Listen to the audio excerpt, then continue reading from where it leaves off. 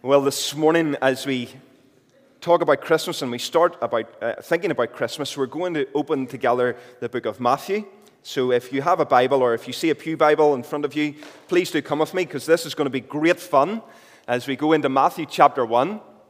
Matthew chapter 1, and the first 17 verses are full of lots of names. So boys and girls, what I want you to do this morning, as we read through this passage, you might run out of fingers and toes, but I want you to try and count up how many names we have in our passage, okay? There's lots and lots and lots and lots and lots of names. You try and count how many names we have as we make our way through this. And the point being, when's Jesus' name going to appear?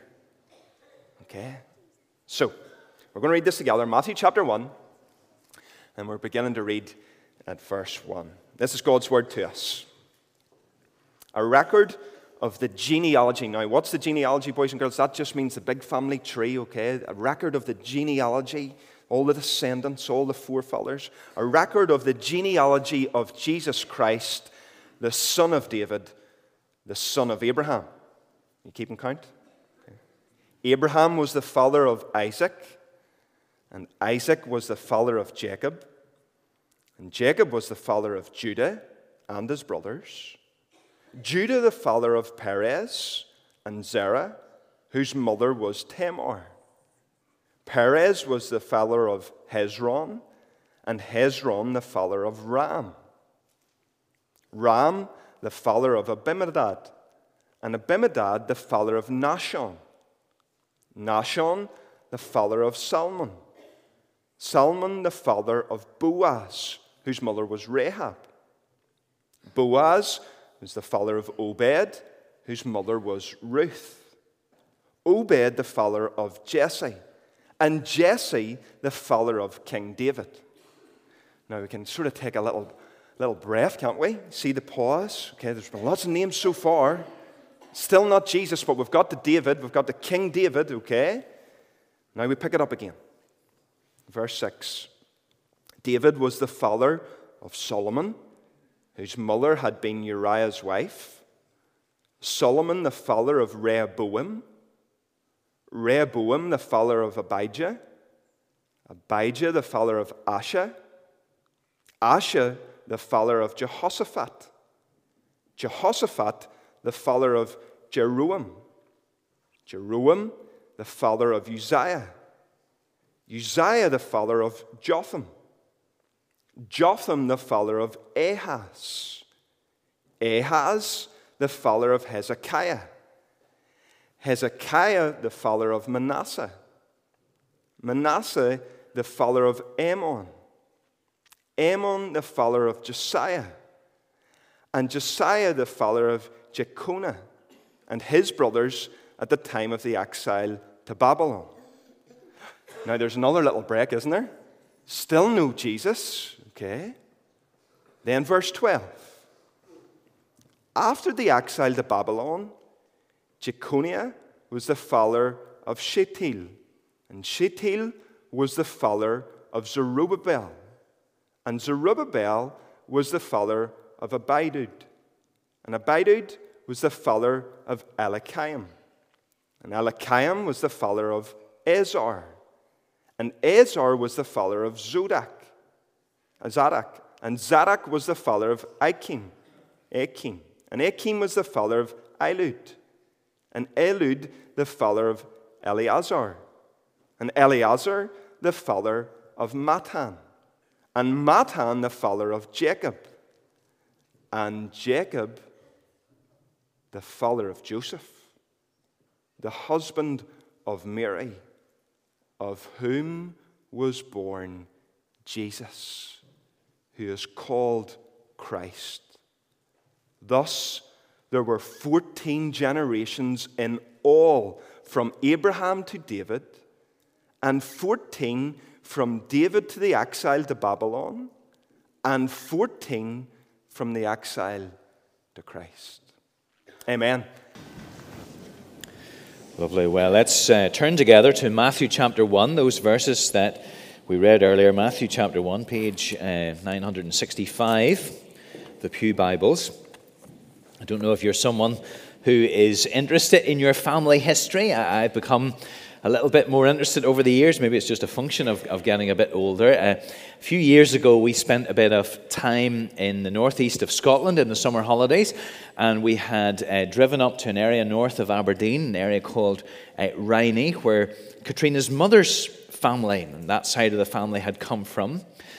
And we were just driving through that countryside, and we saw this isolated rural church. We didn't really know much about the area, and there was a graveyard there, and we decided to stop. And sure enough, after a few moments wandering around the graveyard, we discovered all these headstones with the family names on them and so on. Some names that we recognized and others that we didn't. And we got that sense that people get whenever they discover such things, that we're part of a story that has started long before us. Now, if you're a teenager here, you might want to go home and thank your parents that your holidays are so much more interesting than the McCulloch's holidays. But if you had been an ancient Jew, you would have been pretty interested in that sort of thing, because being part of a big story was hugely important to you. And Matthew, it seems, would have been one of those people who would have been very much interested in such things, because as he begins to tell the story of Jesus, as we've seen, he begins by giving us a family tree. It's not a way that we would perhaps start, but it's hugely important for Matthew. And I'm sure that we haven't heard this preached on all that much. Usually we tend to jump in at verse 18 as far as the Christmas story is concerned. But obviously Matthew has a strong reason as to why he begins his gospel where he does. And we want to try and grasp some of that this morning. This Christmas, we're thinking about the fact that the one who came to Bethlehem is the king.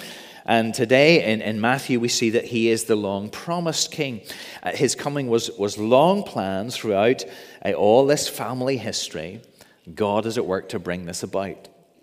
And what we'll see is that as some of these themes develop through Matthew, Matthew sort of unpacks them.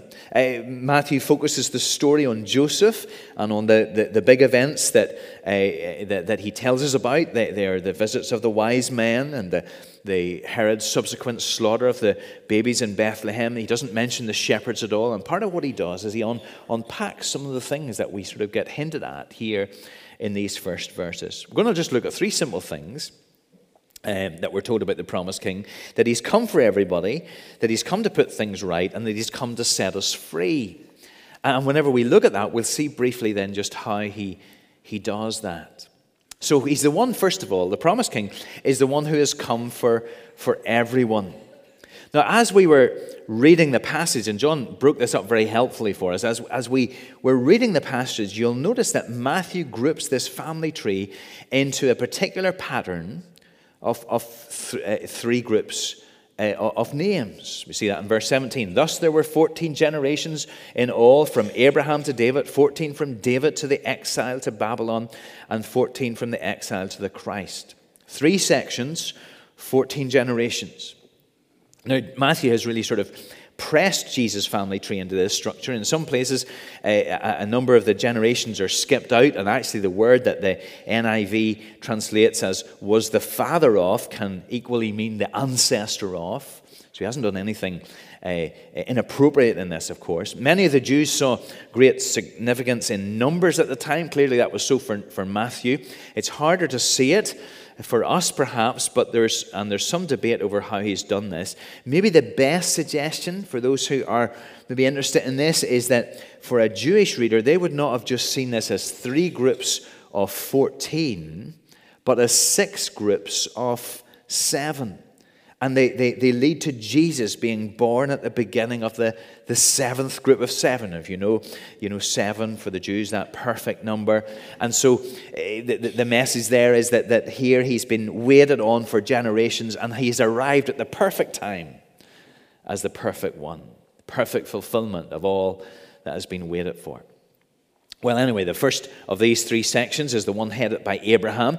Matthew says that Jesus Christ is the son of David, the son of Abraham. And every Jew, you might know this, that every Jew sort of claimed to have Abraham as their father. It's part of what being Jewish meant. But this was emphasizing more than just the fact that Jesus was a good Jew.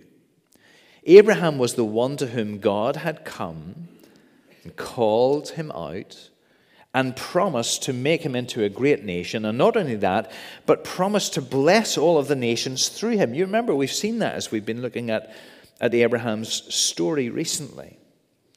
And as we read the story of Abraham, we know that this promise has been given, and yet we don't really see it being fulfilled. All the way through, there's this question, well, okay, the promise has been made to bless the nations. How is this going to happen?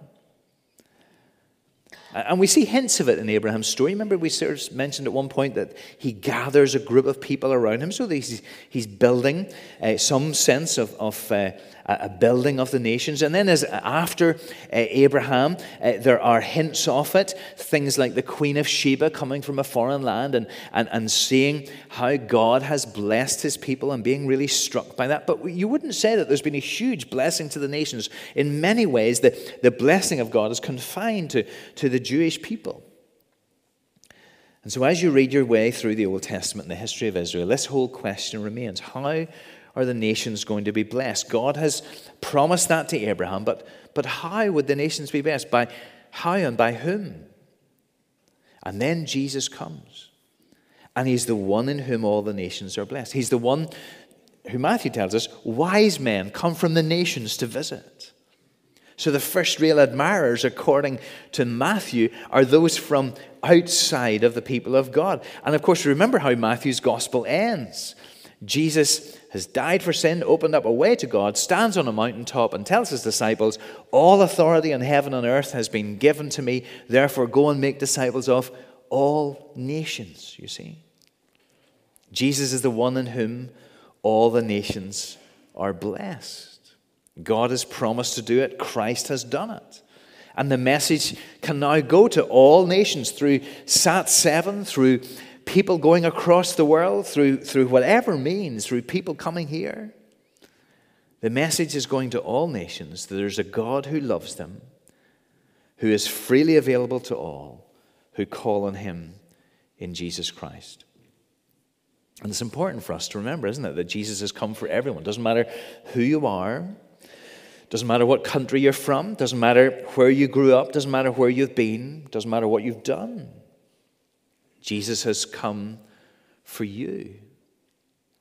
We'll be able to go round the doors and knock on doors on Wednesday night, inviting people to our carol service or church services, confident that whoever opens the door, there will be no one who opens the door and will say, oh, sorry, we didn't know you were here. This is not relevant for you. Not one person. I wonder, are some of us thinking, I wonder, could this Jesus be for me? Well, it is the case that whoever we are not disqualified because he is the one who has come for everyone. Second thing we see here in this big list of names, this family tree, is that he's the one who's come to put things right. Second section headed by David. Who was David? Well, David was the great king, of course.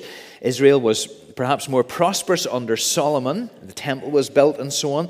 But nevertheless, it was David who was looked on as the pinnacle of kingship. He blended all the ideal kingly qualities. He was a fearsome warrior. He was a wise ruler. He was a man after God's own heart. And the time when David ruled was seen as the golden age for the people of God, a time that they longed to see again. But of course, it wasn't perfect. The incident with Bathsheba told us that he was far from being a perfect king. Now, if you think what it is we look for whenever we look for a ruler, what do we come up with? Well, we want someone to be just. We want someone to right the wrongs and deal with evil. That's the burden of society for government, isn't it? We want them to rule well, that society might be a happy and a content place under good rulers. And the thing is that because David was not a perfect king, he was not really able to bring perfection into his kingdom. He was always going to have a problem because there was sin in his life, but there was also sin in the kingdom, and he couldn't really deal with that because it was in the people. And so he wasn't really ever able to rule perfectly or brilliantly. Sin is the thing that destroys the rule of the king, you see. It did for David and for every king after him. It does for governments now. But for David, there was a promise. There was a promise that there would be one who would come in his line who would do a much, much better job. There would be a future blessing in his line. 2 Samuel 7 says of David, "Your house and your kingdom will endure forever before me. Your throne will be established forever." His line would continue, and one day the perfect king would come. And then Jesus arrives. Jesus, the son of David, in David's line. He doesn't look like a king. Initially, he's born in a stable and not in a palace. But some people recognize that there's more going on. The wise men travel hundreds of miles and they say, "Where is the one born king of the Jews?" Later in his ministry, he talks about his kingdom. He talks about his kingdom values. On the day that he rode into Jerusalem, Matthew says it was to fulfill what the prophet said, "See, your king comes to you gentle and riding on a donkey." You see, the crowd called, "Hosanna to the Son of David." And shortly afterwards, he was crucified. And above his head, there was a sign which said, "The King of the Jews." So here was the king, you see. And what was he doing on a cross? Well, he was dealing with the very problem that obstructed his rule. The very problem that has made all kings before him impotent. He had no sin of his own, but he needed to deal with the sin of others so that his rule might be effective and complete. He needed to deal with your sin and mine, so that one day he could welcome us into his perfect rule. Don't you long for this? We do long for this, even if we don't always recognize it. Don't you turn on the news sometimes and you watch the latest headlines with just sorrow, and you think, what on earth is going on in our world? Surely our world should be better. Surely it would be a marvelous place if peace and justice reigned. Don't you find yourself sitting at the bed of a loved one, or standing beside those who've been bereaved and saying, wouldn't it be great if there was no more mourning or crying or pain? Wouldn't it be great if there was a perfect king who could wipe away tears? And you see, this is the king that you long for and that Jesus is. He's the one whose eventual kingdom we get a tantalizing insight into in Revelation when it says, "Now the dwelling of God is with men, and he will live with them. They will be his people, and God himself will be with them and be their God. He will wipe every tear from their eyes. There will be no more death or mourning or crying or pain, for the old order of things has passed away." He who was seated on the throne said, "I'm making everything new." When you turn on the news and you see the latest heartbreak, part of your heart longs for this king. He's come to put everything right. And this will be our story if we're believers today. It's what lies ahead for us. He's the one who's come to put it right. Thirdly, he's the one who's come to set us free. Because there's a third group of ancestors, there's a third sort of branch, as it were, to the family tree. It's all one family tree. And the third section is dominated by the exile. Now, we tend not to know so much of this part of the history of God's people, but all the kings that followed after David got worse and worse, and eventually God allowed the nations to overrun his people, and they were carried off to Babylon, sort of Iran, Iraq direction. It was a heartbreaking time. It was a time when Psalm 137 was written. "By the rivers of Babylon we sat and wept when we remembered Zion. There on the poplars we hung our harps." Can you hear the heartbreak of an exiled people? "There on the poplars we hung our harps, for there our captors asked us for songs. Our tormentors demanded songs of joy. They said to us, 'Sing one of the songs of Zion.' How can we sing the songs of Zion? How can we sing the songs of the Lord while in a foreign land?" You hear the heartbreak. They were exiles, they were captives. They so desperately wanted to be back in the land, back to the place that God had for them. And sure enough, eventually that happened under the leadership of people like Nehemiah and Ezra. They did eventually return. They left their exile behind. And you see, Jesus stands in that line too. You see, whoever we are captives, aren't we? One of the great cries of people today is freedom. I want to be free. I want to be able to do what I want to do. And yet, in these days of apparently great freedom, we've never really been more enslaved, have we? We're enslaved to all the things we run after. Jesus said that. Jesus said, I tell you the truth, everyone who sins is a slave to sin. It's becoming increasingly relevant to us, isn't it?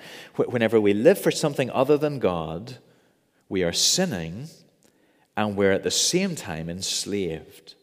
So let's say, for example, we live for money, for possessions. We say, I'm just going to gather up everything I have. I'm not going to be dependent on anybody else. I'm going to get as much as I can get. And we get it, perhaps, and then we invest it in cryptocurrency, and we lose it. And what happens? We are devastated because the thing that we set our heart on has been taken from us. That thing enslaves us, you see. And it will be the same if we set our heart on anything else, on fame or family or power or comfort or popularity, whatever it might be. Anything other than God will enslave us. Only He can set us free. And Jesus did come to set us free, to lead us out from that place, just like He led His people out from the exile, to lead us to God, because only in serving Him do we find freedom. He came to set us free. So there's this family tree, you see. On the one hand, it seems quite simple. We would quickly, if this was your quiet time reading, you'd sort of scan through it. I remember my old minister in Aberdeen used to come to a list of names sometimes, and he would say, and there was so-and-so and so-and-so, and all his friends. And then he would just carry on. We would maybe want to do that. But actually, this is part of the story. In fact, it is the big story. It's the story of how, at a certain point in history, God came near in Jesus Christ. God entered our world in Christ. He was long promised. His lineage was carefully controlled by God, carefully reported by Matthew, and through it he tells us that this promised king has come for everyone. He's come to put it right, and he's come to set us free. Now the question is, just for a moment, how does he do this? How is it that Jesus opens up the way to God for everyone, puts it right, and sets us free? Well, there's a little clue in the family tree about this. There's a pointer. And what you might have noticed on the way through is that in this ancestral list, there are 4 women mentioned. And that was very unusual in those days, because normally in those ancient family trees, they were traced through the male line. But it's unusual too because of who they are. Who are they? There's Tamar, there's Rahab, there's Ruth, and there's Bathsheba, or Uriah's wife, as she's referred to here. Now, what's notable about these women? Well, some of them are Gentiles for a start. So they're, again, pointing to that fact that Jesus would bless the nations. But they are also the skeletons in the cupboard. It's one of the risks, isn't it, of looking into your family tree. You always find that you're descended from a cattle rustler from Rathryland, you know, and it's almost inevitable. There'll be somebody, and you ask your granny, so tell us about the family tree, and you asked about great uncle so and so and great uncle so and say, oh, we don't talk about them. Skeletons in the cupboard. Every family has them. And if you look into our history, you'll find that somewhere along the line, there'll be somebody around whom there is some scandal. Now these women were tainted by scandal to some degree. Tamar seduced her father-in-law. Rahab was a prostitute. Bathsheba was an adulteress. And Ruth came from the dubious Moabite line, incestuous line from Lot. And as a destitute widow, she married the prosperous Boaz. So there was really something sort of hanging around all of them. And as I said, every family has them. So why emphasize them here? Well, isn't it interesting? We said a moment ago, God is in control of this family tree. There's not one of these names here out of place. There's not a line through which this family tree descended that God did not plan perfectly. And so we have to ask, well, why does it not descend through kings and queens and upright moral types? Well, God's making a point, isn't it? He's preparing the way for the birth of his son on the one hand into circumstances that are surrounded by scandal. Christmas story involves this young Mary, pregnant while unmarried. And you can imagine in that society what a big issue that was. There was scandal there.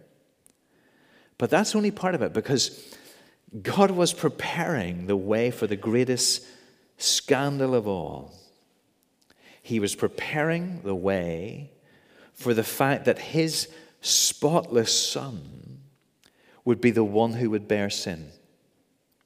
He is the one who takes our scandal by becoming a scandal, the scandal of the cross. That's why we look at Jesus' line and we see people who fail and people about whom there is a scandal, because Jesus is the one who's come to take it. And the biggest scandal that we have, that you and I have, is that though we were made by God and for God, we have rebelled against him. That is the outrage about your life and my life in the universe. That's a scandal in which we're all involved and embroiled. And because we're all wrapped up in it, we don't think it's so bad. But it is. And the marvelous thing is that Jesus has stepped right into it. He is the one who can take our scandal, the scandal of our rebellion against God. And because of that, the gospel has come for everyone. Because of that, all things will be put right. And because of that, you and me, we can be set free. So the question for us this morning as we start our journey to Christmas again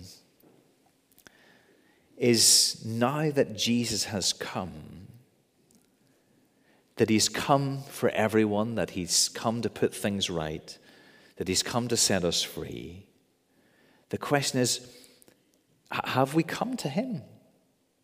In a sense, the question is, who bears our scandal? Who bears our shame? Has he taken it?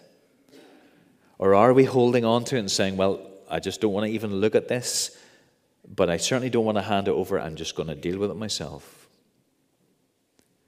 Do you know what?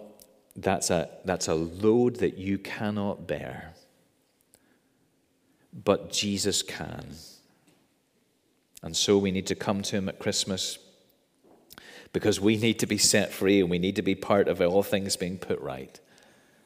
And we can be, because he's come for everyone, and that means he's come for you.